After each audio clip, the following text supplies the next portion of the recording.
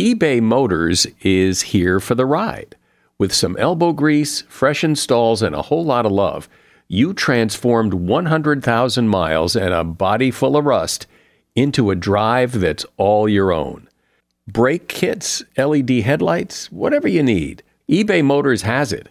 And with eBay Guaranteed Fit, it's guaranteed to fit your ride the first time, every time, or your money back. Plus, at these prices, you're burning rubber, not cash. Keep your ride or die alive at ebaymotors.com. Eligible items only, exclusions apply.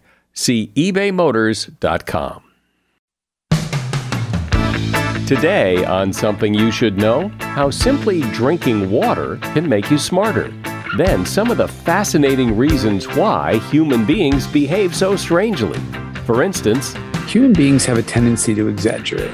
We tend to tell each other stories where I went out fishing and later on I'm telling about the fish I caught, and it becomes a lot more dramatic. And that seems really bizarre. Why can't we just tell the story as it is? Why does it have to grow in the telling?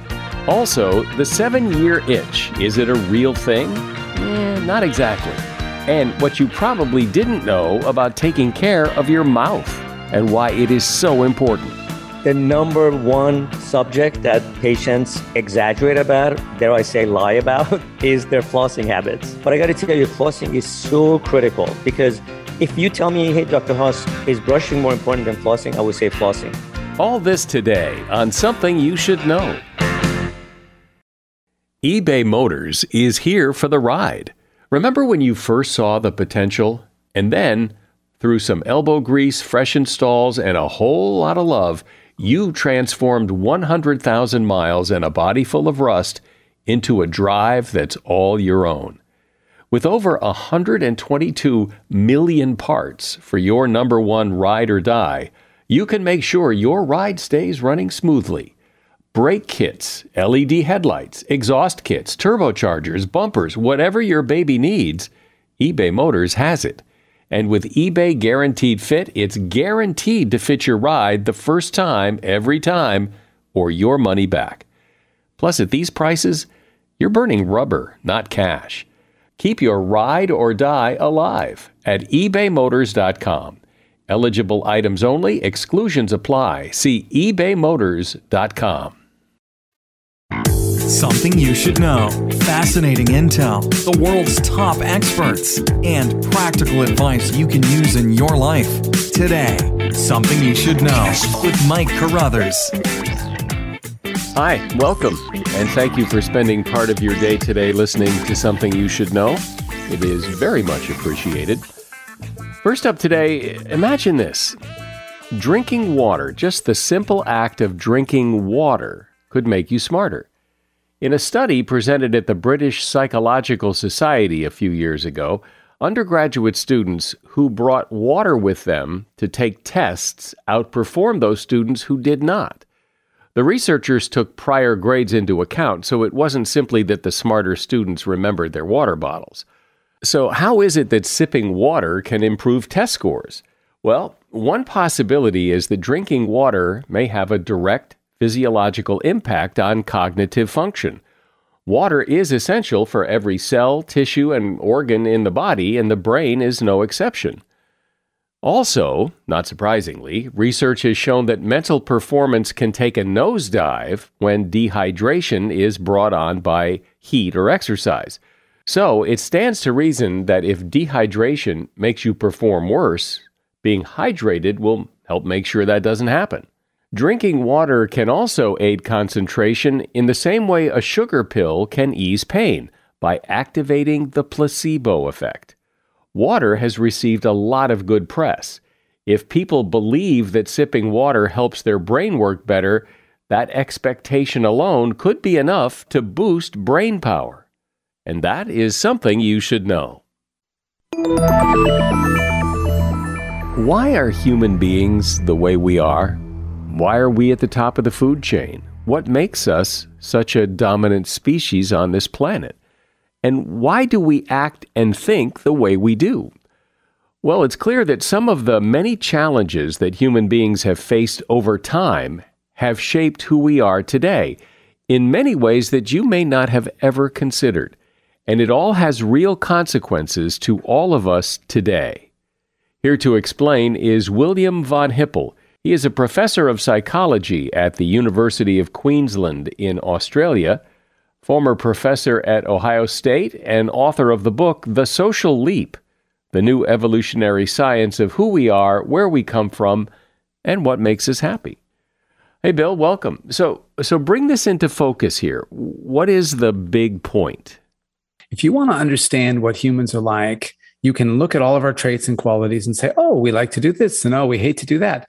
But if you don't know where they came from, you don't really know why we like to do this and why we hate to do that. And so you need to understand our origins to understand where these processes come from, what does us harm, what does us good, and what's mutable, what do we have a good shot at changing, and what features about ourselves are going to be really, really hard to change. And once you start to look at our evolutionary history and you see where these things come from, you start to go, that's why it's so hard for me to live in the present. That's why it's so hard for me to stop comparing myself to the Joneses and feeling bad when they drive a nicer car into the driveway than I have. And you start to understand these processes. In the absence of knowing where we came from, you don't know, you just know we do this. You don't know why. And so you don't know what's mission critical, and you don't know what's easily changed. And so explain some of those things. Why do we compare ourselves to the Joneses? Why do we do the things that you just mentioned? Sure. So the comparing ourselves to the Joneses is a great one. If you think back to our ancestral conditions, here we are living in small groups of people. They varied, but they'd be typically between about 20 and 60 individuals. And we're noodling around. We're these nomads just sort of wandering around the savannah, following game, trying to always get fresh water, etc. And in that environment, there's a couple of key things that we need to do. And one of the most important things that we need to do is stay in our group's good graces. We can't be regarded as somebody who's more cost than they are benefit. Secondarily, we also need to be chosen by somebody as a mate. Now, you could live your life quite happily, never having partnered up, but then evolution doesn't care about you. Evolution only cares about you to the degree that you procreate and pass on whatever traits you have. And so those things that made us want to mate, that made us successful at mating, are characteristics that are now universal in our species. Well, what's going to make me successful in mating in a small group on the savannah? It doesn't matter how good of a guy I am. It doesn't matter how strong I am. It doesn't matter how good looking I am. It only matters how I stack up on those domains compared to you, my fellow group member. And so if I'm kind of a schmuck, but you're even worse, if I'm a lousy hunter, but you're even worse, well, then I'm still going to get people to partner up with me. I'll find a mate. But even if I'm a great hunter, if you're better and everybody else is better, well, then nobody's going to want to be with me. So everything is relative. And because everything is relative, we engage in this social comparison process all the time. We're trying to see how we stack up in status and ability and friendliness, whatever domain you want. We're trying to see how we stack up compared to others. Now that's hardwired into us. It's critical for our survival, so our group doesn't give us the heave-ho, and it's critical for our chances of mating. And as a consequence, we just cannot stop ourselves from engaging in the social comparison process. And it's a vicious one. If I told you, oh, hey, by the way, I've got this new drug and I'm testing it out. And if you'd like to try it out, you're welcome to. It'll double your IQ. You'd say, sure, I'll have that. You'd pop it in your mouth. You'd feel super smart immediately, and you could do all sorts of things that nobody else can. But then if it turned out that I gave everybody around you 2 doses, suddenly you'd feel like an idiot. So it doesn't matter that you're twice as smart as you used to be. It just matters that everybody else is 4 times as smart as they used to be. And so social comparison really is everything. It's too bad because it can be in domains that really don't matter at all. If you pull up to your house in a Jaguar and I'm driving a VW, that does me no harm whatsoever. But it doesn't stop me from feeling bad because suddenly now you're a better prospect than I was. So talk about happiness. How does happiness fit into this? So happiness is one of evolution's most important tools. Evolution uses happiness to motivate us to do what's in our genes' best interest, and it uses us to avoid doing what's against our genes' best interest. So most people get happy when they eat fat, salt, and sugar because in our ancestral environment, those things were rare. And therefore, eating a good meal, which means it's got lots of those things in it and they're combined well, eating a good meal makes you happy. In contrast, if you intentionally or accidentally ate dog feces, you're going to feel terrible. It's going to be a miserable experience because that's more likely to kill you than it is likely to benefit you. And the same thing holds in all sorts of domains. Evolution uses this motivation It gives us happiness when we do things that are going to benefit us or our progeny. But the key is this: it then takes happiness away slowly over time. So think back on your life and how many times you said to yourself, gee, if I could only do X, I'd be happy forever. Maybe it's a promotion, or maybe it's getting that girl to go out with you, or whatever the case might be. Well, you might have got some of those things, probably did. But I promise you that even if you did, you weren't happy forever. Because if evolution gave you happiness and it allowed it to be permanent, well, you'd never be motivated to do anything again. And so it needs to give you happiness when you do what's in your gene's best interest. And then it needs that feeling to slowly fade. So you're hungry again. You're motivationally desiring to get back out there and kill that mastodon, or ask the other person out on a date, or get that next promotion, because otherwise you're at risk of being left behind by your group. Well, but I would distinguish in that description the difference between happiness and pleasure. Like, a good meal gives me pleasure. I don't know if it makes me happy. That's a good point. Pleasure and happiness are not quite the same thing. And we as humans have all sorts of layers that we put on top of this. And so one of those layers is leading a meaningful life. One of those layers is leading a connected life with others, et cetera. And when you reflect back on your life and you say, what has made me happiest? You tend to reflect back on some big things. For example, people often say, oh, my children have been a great source of happiness in my life. Now, Danny Kahneman, the Nobel Prize winning psychologist, but won the prize in economics, has done some lovely work where he tries to do exactly what you're talking about and differentiate between this kind of reflect back on your life happiness and in the moment positive emotion. And what he finds is that those in the moment positive emotions are not very tightly linked to that big reflective happiness. So for example, he did one study where he beeps people, says, what are you doing? How happy are you in the moment? How much positive emotion are you experiencing? And it probably won't surprise you to learn that when he beeped you while you were having sex, to when you did answer the beep, that was one of the most positive moments that people report having. But interestingly, what will you guess? What do you think comes in at number 2 after having sex? Well, maybe it is food. Maybe it is eating. Food's a good guess. But sadly, it's something kind of more depressing than that. It's TV, watching TV. What? Now, how many people go through their lives and say, I've had this amazing life. I've seen a ton of killer TV. You probably never had anybody tell you that, right? No. But in the moment, TV's loaded with happiness. There's all sorts of positive affect that people feel and not much negative. Now, if you look at their kids, remember I mentioned that as an example, as something that people do reflect back on and say, oh, I've had a great life. My kids are really wonderful. Well, the average moment with your kids is literally a tiny bit lower than the average moment folding the laundry. And so your actual day-to-day life with your kids isn't that pleasant. It's not terrible, but it's not that great. The thing is that never has anybody told you, I've had a really great life. I've folded a lot of laundry really well. And so what that tells you is that laundry differs from kids in that there are no peak experiences. Even when you get that sheet folded just right, you don't really care. Whereas when your kid comes up to you and they're little and they've learned something new or they've done something wonderful, these are peak experiences that then weigh heavily on our sense of our life satisfaction. And so what Kahneman's work shows us really well is that there's this disconnect, just like what you mentioned, between our daily lives and our actual reflected life. And that disconnect in some ways makes sense. Pleasure from food is not quite the same as happiness, although if you get lots of great meals, particularly great meals with friends, they do make you happy. But there's also a disconnect in the sense that peaks and endings weigh really heavily on your sense of life satisfaction, whereas they don't play as much of a role in your day-to-day life. Well, maybe this is related, but when you talk about raising children, having children, and people reflect back on that as having so much satisfaction. But on the other hand, most people can reflect back and say that raising children was one of the most difficult things they've ever done. So How do you reconcile that? Is that kind of like women say having a baby is the most painful thing and now they want to have another one? Yeah, that I can't speak to your willingness to go back and pass another bowling ball out of one of your bodily orifices, because I've never had that experience. But what I can say is that in general, your point is very well taken. And it is often the case that the things that are the most meaningful to us are the things that we didn't achieve really easily, but rather the things that we really strive for. And it's one of the cues that actually we've evolved to be this way, because there are lots of things that we can gain easily and they're often important. But the things that really are going to differentiate us from our group are the things that we strive for. And so just imagine, here we are 100,000 years ago, you and I are in the same group, and you're just a better hunter than I am. And every day when we go out, you're far more likely to get that giraffe than I am.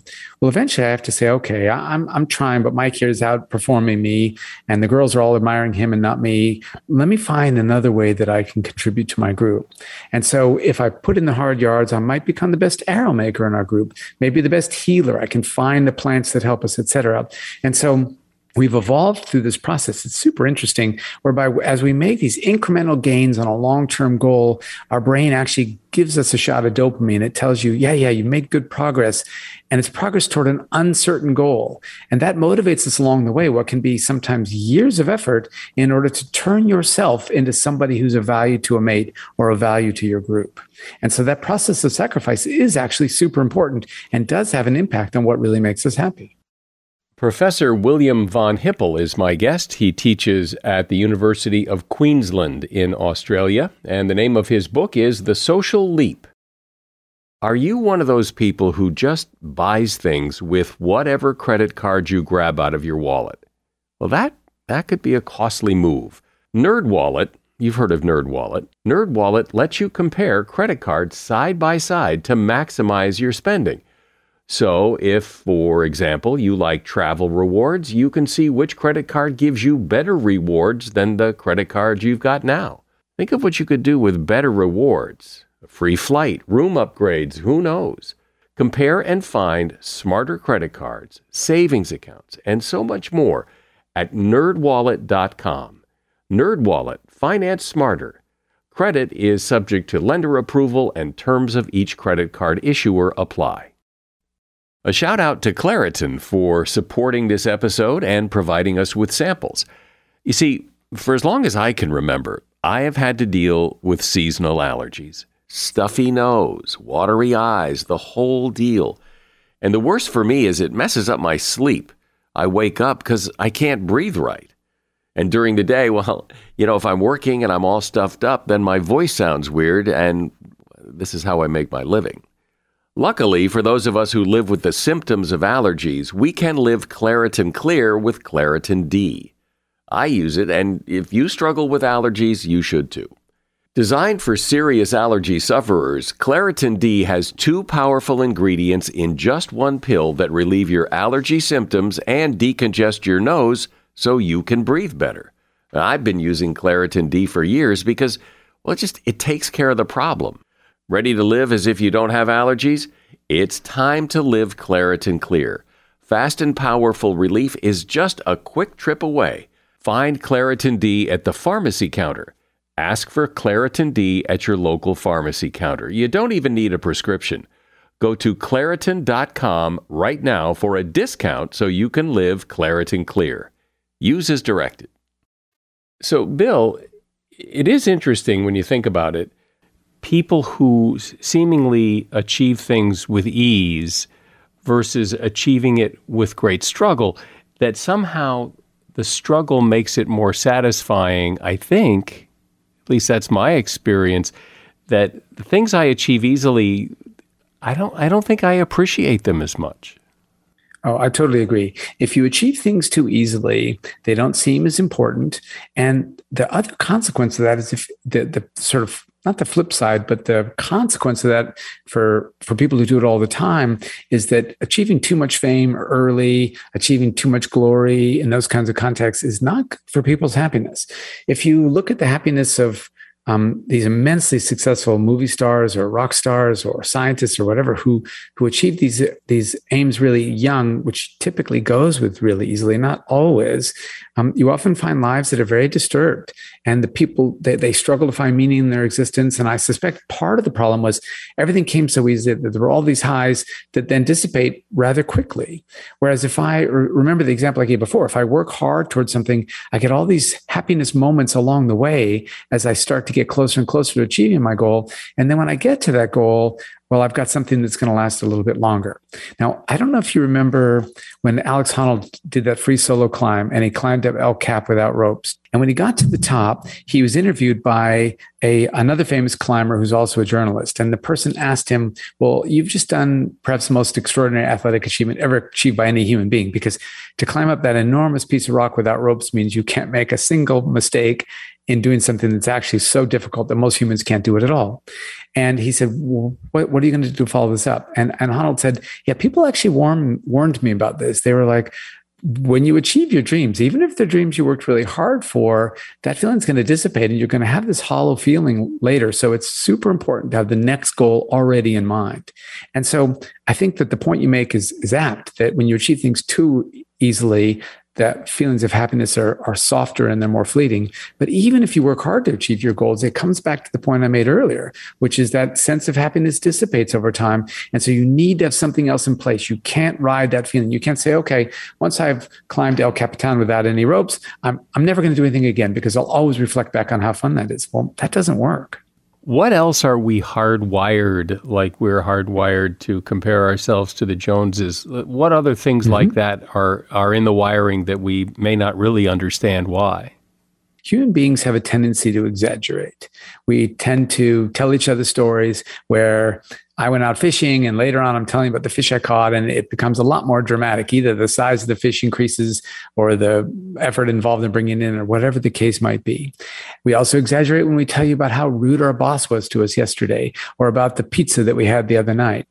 And that seems really bizarre. Why can't we just tell the story as it is? Why does it have to grow in the telling? And it turns out that if you think back on our ancestral history, you start to realize that once we get to the point where we're on the savannah, where we're cooperating with each other, and where we can start to work together, there's a whole bunch of processes that we then evolve to make us more effective at that. And one of those processes is what's called theory of mind, my ability to understand what you're thinking and my ability to understand that you're not necessarily thinking the same thing I am. Because once we understand that the contents of other people's minds differ from our own, it allows us to work together much more effectively because we're aware when we're on the same page and when we're not. But here's the tricky thing. Well, so first of all, no other animal can really do that. But the tricky thing about that is if we're going to work together as in a group and we're going to be effective, then we all have to be on the same page. We have to understand that that group coming over the horizon is a threat, or we have to understand that they're an opportunity. If half of us see it as threat and half of us see it as an opportunity, well, our group is going to be terribly ineffective and we won't accomplish anything. And so human beings evolved once we got to this point, probably about 1.5 million years ago. And I can talk about the data if you're interested. But we got to the point where we started to want to share the contents of our minds with each other at all times, because we know that they're not necessarily the same. And we know that we're more effective if we can be on the same page. So we got so that when I learn something new, I want to tell you about it. And when I feel something, I want to tell you the way I feel. But it's not enough just that you know the things that I know. It's not enough that I tell you, oh, there's a group of people coming over the horizon from group X. It's also super important that I share with you that I see that as a threat or I see it as an opportunity. I'm happy and excited. I'm afraid and scared. I need you to share that feeling as well. And so we evolved this desire to be on the same page, both information-wise and emotionally with each other at all times. No other animal shows this desire. The consequence of that is that if I start to tell you a story and you don't react the same way that I do, I feel terrible. I feel like you and I don't have a real connection and I haven't achieved my goal. And of course, what does that get me to do? That gets me to exaggerate my story when I tell it to you. Because if I exaggerate what happened, then I have more confidence that you and I are going to be on the same page. The consequence of that, of course, is that it introduces all sorts of inaccuracies into our understanding of the world. But it does achieve the goal that we really had, the more fundamental goal of making sure that you and I agree. And we do that by communicating and making sure you know what I mean. But it also seems that humans, and I imagine humans are somewhat unique in this way, that we communicate even though we don't necessarily have much to talk about, like we like to talk for talking's sake. That makes us feel good. And so my colleague Thomas Sudendorf is the first who pointed out, we're the only species that's constantly trying to share information, even when it's irrelevant at the moment. So Monkeys, for example, will make an alarm call when there's a hawk coming, and they make a different alarm call when there's a snake coming. But otherwise, they feel no particular need to share anything with each other. Human beings, in contrast, when you come home at the end of a day at work and you've been apart, a super common thing is both partners tell each other about their day. Well, why are you doing that? Your day's probably functioning the same as every other day. But of course, you're doing that because it allows you to get back on the same page, sharing the same information, sharing the same emotional state. And now you feel comfortable that you're a unit again, and that should things go wrong, you're going to be able to cope with them. Now, we don't know that's the underlying basis, but that's what's driving these kinds of behaviors. Just because of the way humans have lived, we've lived in relatively small groups throughout most of human history, and yet now we're part of this big group. We're in touch with everybody on social media. You can see what everybody's doing. So how does that play into this? We call that an evolutionary mismatch. And there's lots of cases of those. And let me give you one, for example. So in our ancestral environment, you and I are members of a group of 30 people. And I want to be the best at something. As we've discussed, you're way better at giraffe hunting than I am. But I slowly turned myself into the best arrow maker.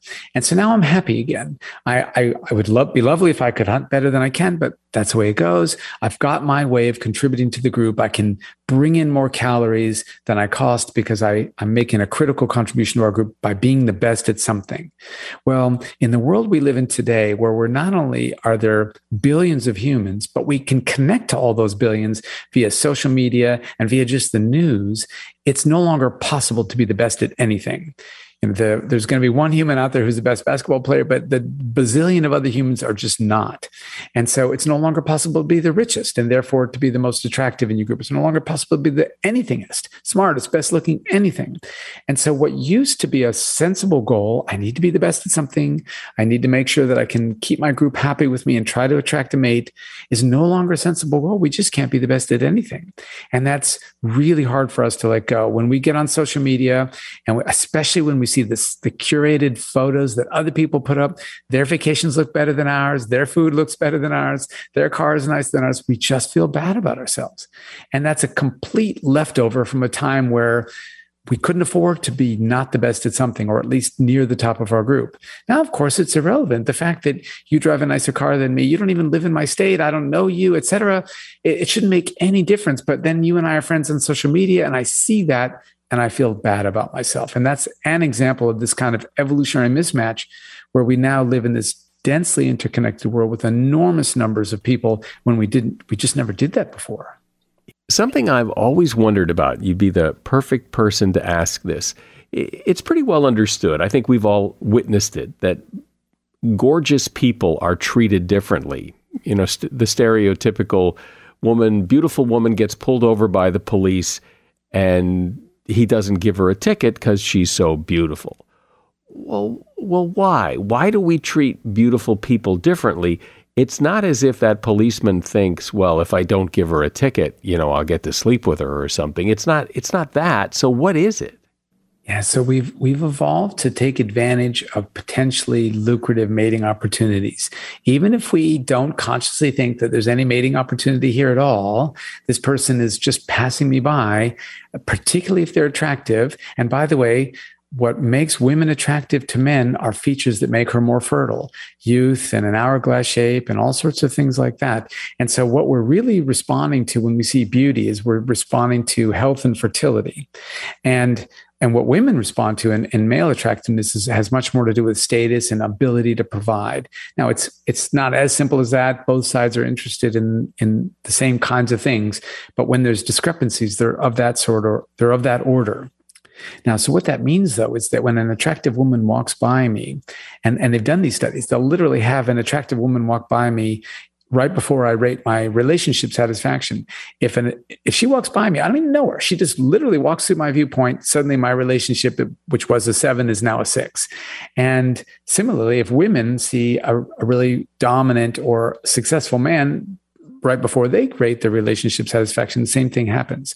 So it's not that we think, oh boy, I'm going to go ahead and switch right now. But what the idea is that there's always that possibility in the back of our mind that maybe there's a better opportunity out there, and that we shouldn't do anything that might negate that possibility.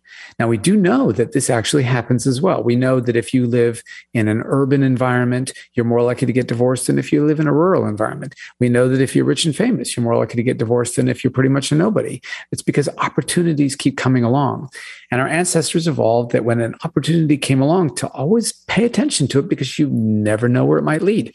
Those ancestors who ignored those opportunities had fewer kids. And so the tendency to ignore attractive people largely has disappeared from our gene pool.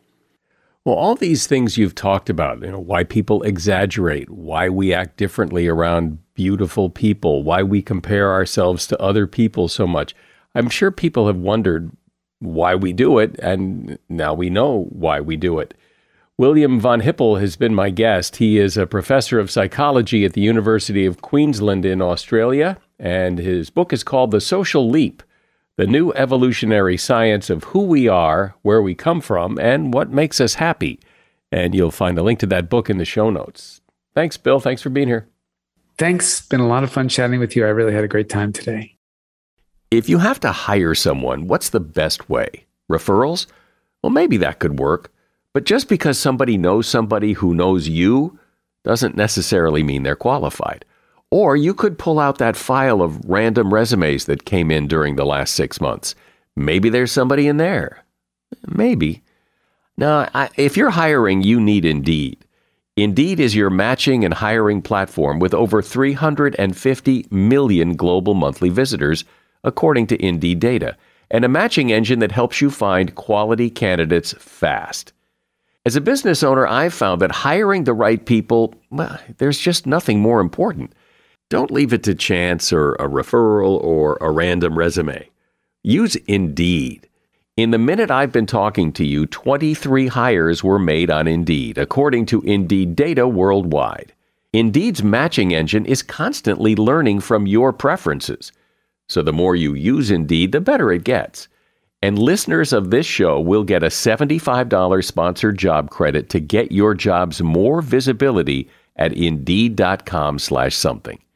Just go to Indeed.com/something right now and support this show by saying you heard about Indeed on Something You Should Know. Indeed.com/something. Terms and conditions apply. Need to hire? Oh, you need Indeed. When you need mealtime inspiration, it's worth shopping Kroger, where you'll find over 30,000 mouth-watering choices that excite your inner foodie. And no matter what tasty choice you make, you'll enjoy our everyday low prices, plus extra ways to save, like digital coupons worth over $600 each week. You can also save up to $1 off per gallon at the pump with fuel points. More savings and more inspiring flavors make shopping Kroger worth it every time. Kroger, fresh for everyone. Fuel restrictions apply. Every day, you probably brush your teeth a few times. Maybe you floss. Maybe you don't floss. You go to the dentist once or twice a year. And as far as taking care of your teeth and your mouth, that's probably about it. And yet there is strong reason to believe that how well you take care of your mouth has a significant impact on the rest of your health. And in fact, how you are taking care of your teeth and mouth may not be optimal. Here to discuss all of this is dentist Dr. Kami Haas. He's on the board of counselors at the UCLA School of Dentistry.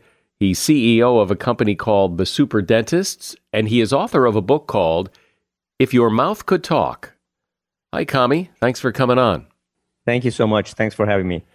I think when people think about their oral health, they think of it as separate from their other physical health. We have a separate doctor for our mouth, and that doctor doesn't really talk to our other doctor, and that this is all very separate, but you make the case that oral health and your overall physical health are very much connected. 100%.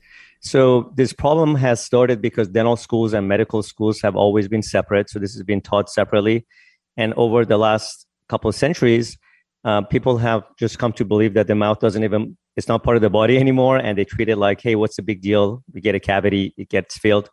And if I ask the average person, hey, how do you stay healthy? They say probably just to eat healthy foods and exercise daily.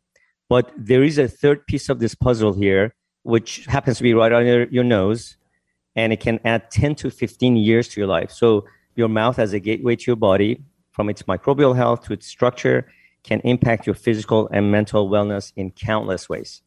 And what are some of those ways? So your mouth health impacts literally everything from conception to death. So a mother's oral health can impact their fertility. A dad's oral health can impact their sperm count and the quality of their sperm. So it can impact conception, and it can impact the timing of birth. It can impact the oral and development of the baby, which can then impact the airway and the oxygen intake, which can impact their physical and intellectual development. As the child gets older, the health of the mouth can impact their nutrition, how they sleep, their behavior, how they do in school. The number one reason kids get bullied in school is their teeth. It can impact their confidence. There was a study at USC a few years ago that showed that children with dental problems are 3 times more likely to miss school and 4 times more likely to get below average GPA. It impacts their future success. Adults with nice teeth and a beautiful smile, in average, make $250,000 more in their career over people with crooked teeth. Oral health is linked to countless chronic diseases, ranging from cardiovascular disease to diabetes to Alzheimer's, and it can impact longevity. So as you can see, your oral health is so much more than just getting cavities and gum disease. When you say that oral health can impact things like fertility and development and all these things, how does that work? What's the connection? Yeah, so the connection of oral health to body health is primarily through 2 routes. One is the oral bacteria or its toxins can get into the bloodstream through bleeding gums when you have gum disease, or oral infections. When you have dental infections, they can get through the root canals. And once they're in the blood, they can travel anywhere in the body, of course. They can travel to the brain, they can travel to the heart, to the lungs, to the unborn baby, and cause local infection or an inflammatory response in the body. Also, the inflammation in the mouth caused by the oral bacteria can cause systemic inflammation that can damage organs. So what is good oral health to you? Because I think to most of us, it's brush your teeth twice a day, floss, and go to the dentist twice a year. That's good oral health. Is that good oral health? No, actually, a lot of people think your mouth is just a collection of teeth. So all you have to do is brush your teeth. These are inanimate teeth, dead teeth. So you have to just brush them from the outside twice a day and go to the dentist twice a year. But your mouth is so much more than the just inanimate objects. First of all, to begin with, your teeth are very much alive. They have living internal structures that require nutrients to develop correctly and to protect themselves against the harsh environment of the mouth. So they need calcium and vitamins like vitamin A, vitamin K2, and vitamin D. And those last 2 vitamins, vitamin D and K2, are just depleted from our daily routines in the Western civilizations because we spend our time inside and our food doesn't have any more vitamin K2 because of our modern diets. So that's on the teeth. And then another important thing is your mouth is filled with billions of microbes, collectively known as your oral microbiome, which not only can dramatically impact the health of your mouth, but it can also dramatically impact the health of your body. In fact, to give you some interesting statistics, we have more microbes in and on our bodies than we do have human cells. So in so many ways, we're more microbes than we are humans. We have 360 times more microbial genes than we do human genes. So the health of our oral microbiome, which affects the health of our gut microbiome, can dramatically affect our overall health. And so what's the recommended practice then to take care of our mouth and take care of our teeth? What should we be doing? We recommend that you brush your teeth and you take care of your mouth. Your oral care should be done before breakfast and before bedtime. So BB and BB. So the reason you should brush your teeth before breakfast is because, and that's probably the biggest mistake I've seen people make, is they try to brush their teeth after they eat because they think they just want to remove the food particles. But when you, just about every time you put food in your mouth or any drinks, your pH level of your mouth, which is typically neutral at around pH of 7, it drops to about 5.5 or below that. And that's when, and becomes acidic. That's when some small particles of the minerals that form your teeth called hydroxyapatite, they start demineralizing and dissolve away from your teeth into your saliva. And if you eat too frequently, and if you eat a lot of acidic or sugary foods, then your body doesn't have enough time to put those minerals back in your teeth and you get cavities. So that's how cavities form. So the way you want to take care of your mouth is when you wake up in the mornings, first thing you want to do is use an alkaline mouthwash, not an antiseptic mouthwash that kills everything, but an alkaline mouthwash that reverses the pH of the mouth and gives it the nutrients that it requires for its healthy development. And then you want to use a toothbrush. You want to floss your teeth first and potentially even use a tongue scraper to clean your tongue, because your tongue is a common source of bacteria that causes bad breath. And toothbrushes, the bristles are not really designed to reach those microbes and remove them effectively. And then once you've flossed and brushed your tongue, then you want to brush your teeth with a really nice toothbrush that has soft or ultra soft bristles so they don't damage and scratch the enamel, and a toothpaste that has ingredients that not only protect the teeth, but also support all parts of your mouth. So potentially it has prebiotics for the microbes in the mouth. It has another wonderful ingredient that I love is called hydroxyapatite or nanohydroxyapatite, which is really what your teeth are naturally made out of, but this is a synthetic version of it, which they can fill fill those issues and the cracks of the teeth, so it can reduce the sensitivity, it can protect the teeth and buffers it. So when you do have your coffee or juice or eggs for breakfast, you're less likely to cause any damage to your teeth. Talk about fluoride, because there has been controversy over the years about fluoride. Many of us have fluoride in our drinking water. Some people object to having fluoride. What's your take on fluoride? So fluoride is such a big question. I like fluoride for older people and moderate to high risk people. But fluoride is a drug, obviously. FDA has regulations on it. In fact, if you have any fluoride toothpaste or mouthwash, you can just get it out of your cabinet right now and look at it. Even if the ones that are for children, it has a FDA warning on it that says, keep away from children under age 6 and call the poison control center if this is ingested. That's on all the fluoride products. And so because fluoride has those side effects, and on younger children, especially if they ingest it a lot, and younger children just have a more tendency to swallow toothpaste and mouthwash as they use it. So I don't recommend toothpaste so much or fluoride so much for young children or with low risk patients. I recommend it for older kids and people who have a high risk, meaning that they have a daily soda habit or they have a history of cavities. There's a significant prevalence of dental fluorosis in our country, which is a discoloration of enamel, which is caused by early ingestion of fluoride. And that's just because fluoride is so common now in our water supply, and kids are using too much fluoride toothpaste when they're using it. There was a CDC study just a couple of years ago that showed 40% of children are using way too much fluoride toothpaste when they're using it to brush their teeth, and they're ingesting a lot of it, and that's why they have all these side effects. And the discoloration is to what color? So the discoloration could be yellow, brown, and it could be varied from minor to very extreme, and they can also damage the development of the enamel. So in extreme cases, and some of the statistics show that up to 60% of children in the United States now have some degree of dental fluorosis. And so for those reasons, because we do have an alternative, the nanohydroxyapatite, that's a wonderful ingredient to use for younger children and for lower risk population. You mentioned that one of the big reasons kids get bullied is about their teeth, when their teeth aren't perfect. So talk about that whole cosmetic dental thing that seems so important in our society. So in our society, looking good is important. Like it or not, attractiveness impacts personal and professional successes. And the number one physical feature when people are surveyed about what makes a person attractive is their smile above all other factors. And so we know smiles open doors.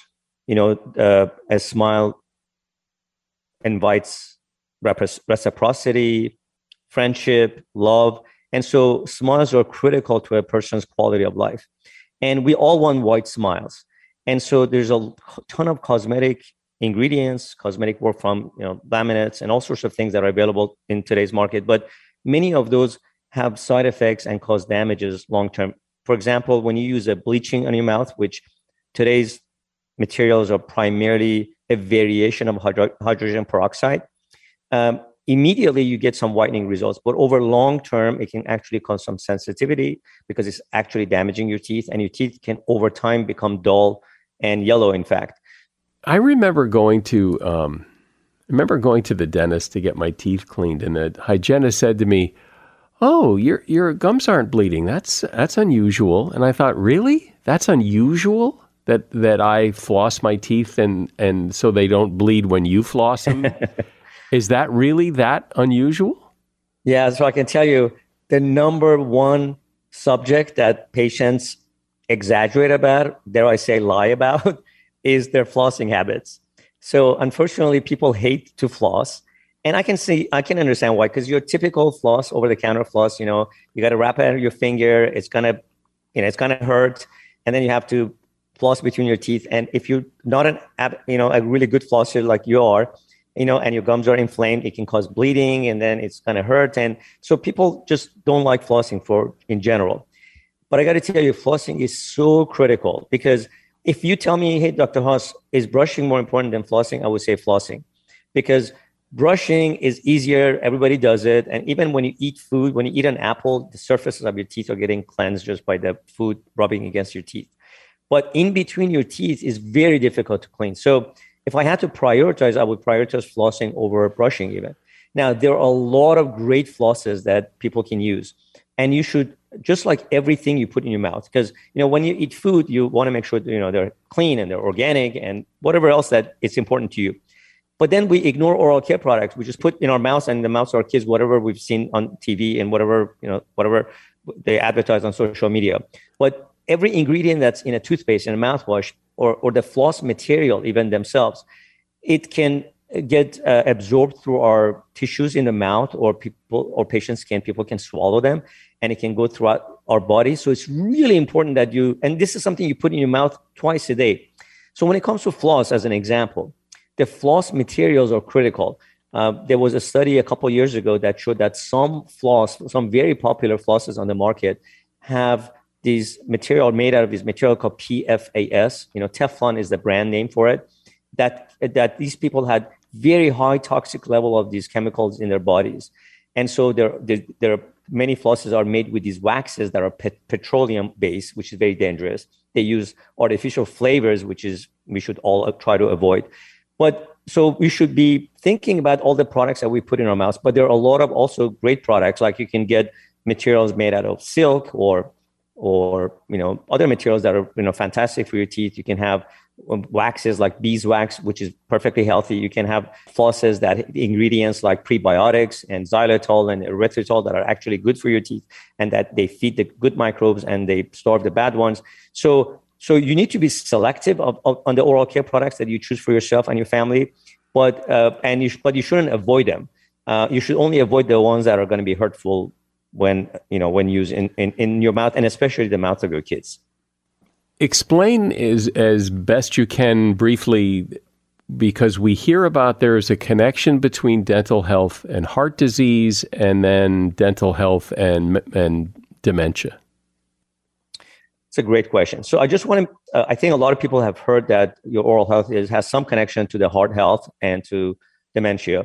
But I want to emphasize that your oral health really impacts almost every part of your body. Because as I mentioned, your oral microbes can travel everywhere in the body once they're in your blood.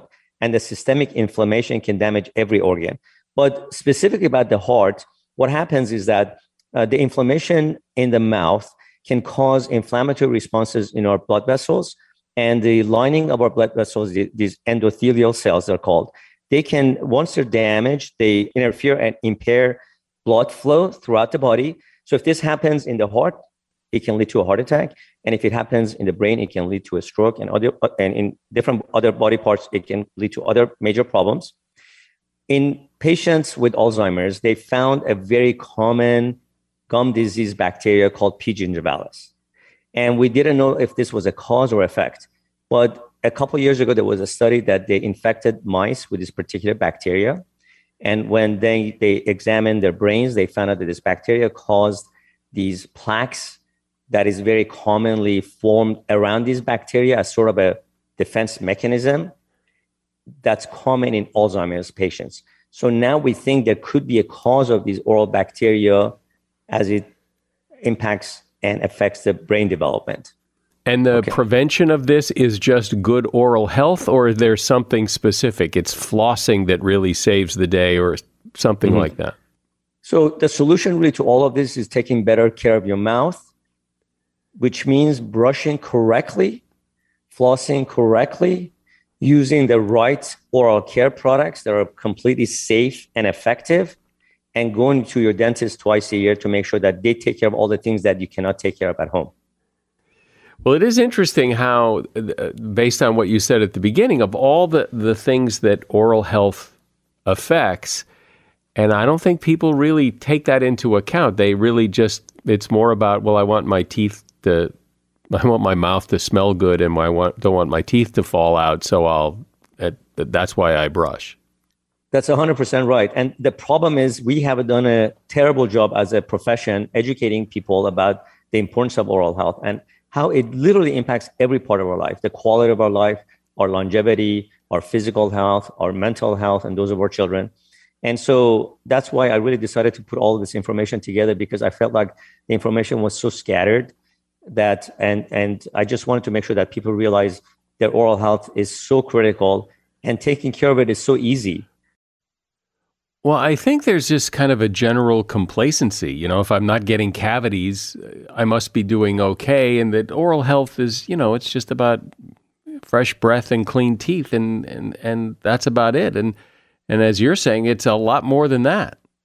As I mentioned, in the last 30 years, oral health has not gotten better. Not only in our country, the number one chronic disease in the United States for children is dental disease. The number one disease in the world affecting more than 3.5 billion people, half of the world population, is oral diseases, which are gum disease and cavities. 70% of people over age 65, these are CDC numbers, have gum disease. 70%. Half of people over age 30 have gum disease. So you would think actually with all this advancement in medicine and science and technology, we would have better oral health, but we don't. And again, this is with just thinking that oral health is only affects cavities and gum disease. But as I mentioned, because it impacts so many areas of our life in countless ways, it's so critical that we get a hold of this and do things differently, because obviously our current methods are not working. And so we got to think a little bit differently if we want to have a different impact on our lives. I feel like I want to go brush my teeth and maybe floss again. Dr. Kami Haas has been my guest. He is on the board of counselors at the UCLA School of Dentistry, and he is author of the book, If Your Mouth Could Talk. And there is a link to his book and a link to his company called The Super Dentists. We'll have a link to that as well in the show notes. Thanks, Kami. This was great. You're so good. Thank you so much, Michael. This was so easy to talk to you. I'm sure you've heard of the 7-year itch. There was even a movie made about the 7-year itch some years ago. It's the average time that goes by in a marriage or relationship before the passion starts to die and things can go sour. Well, according to research, the 7-year itch has been downgraded to 3 years. It seems that stress levels in most relationships tend to peak now at the 36-month mark. Researchers say that that's about the time when couples start to take each other for granted or get on each other's nerves. And one of the researchers said that money worries and longer working hours are also taking a toll sooner on modern relationships. And that is something you should know. And now that we're at the end of this episode of Something You Should Know, it is a good time to ask that if you enjoyed it and found it entertaining and interesting, that you share it with someone you know, let them hear it, and hopefully they become a regular listener. I'm Mike Carruthers. Thanks for listening today to Something You Should Know. The Bigger Pockets portfolio of podcasts are worthy of your investment. We're having a real conversation as real estate investors. New episodes available every day. It's important to buy where it makes money and not necessarily where you want to travel to. Bigger Pockets, On the Market, Rookie Real Estate, or Money Podcast. The purpose of flipping is to create more cash so then you can reinvest into other types of properties. The Bigger Pockets Podcast, on YouTube or wherever you listen.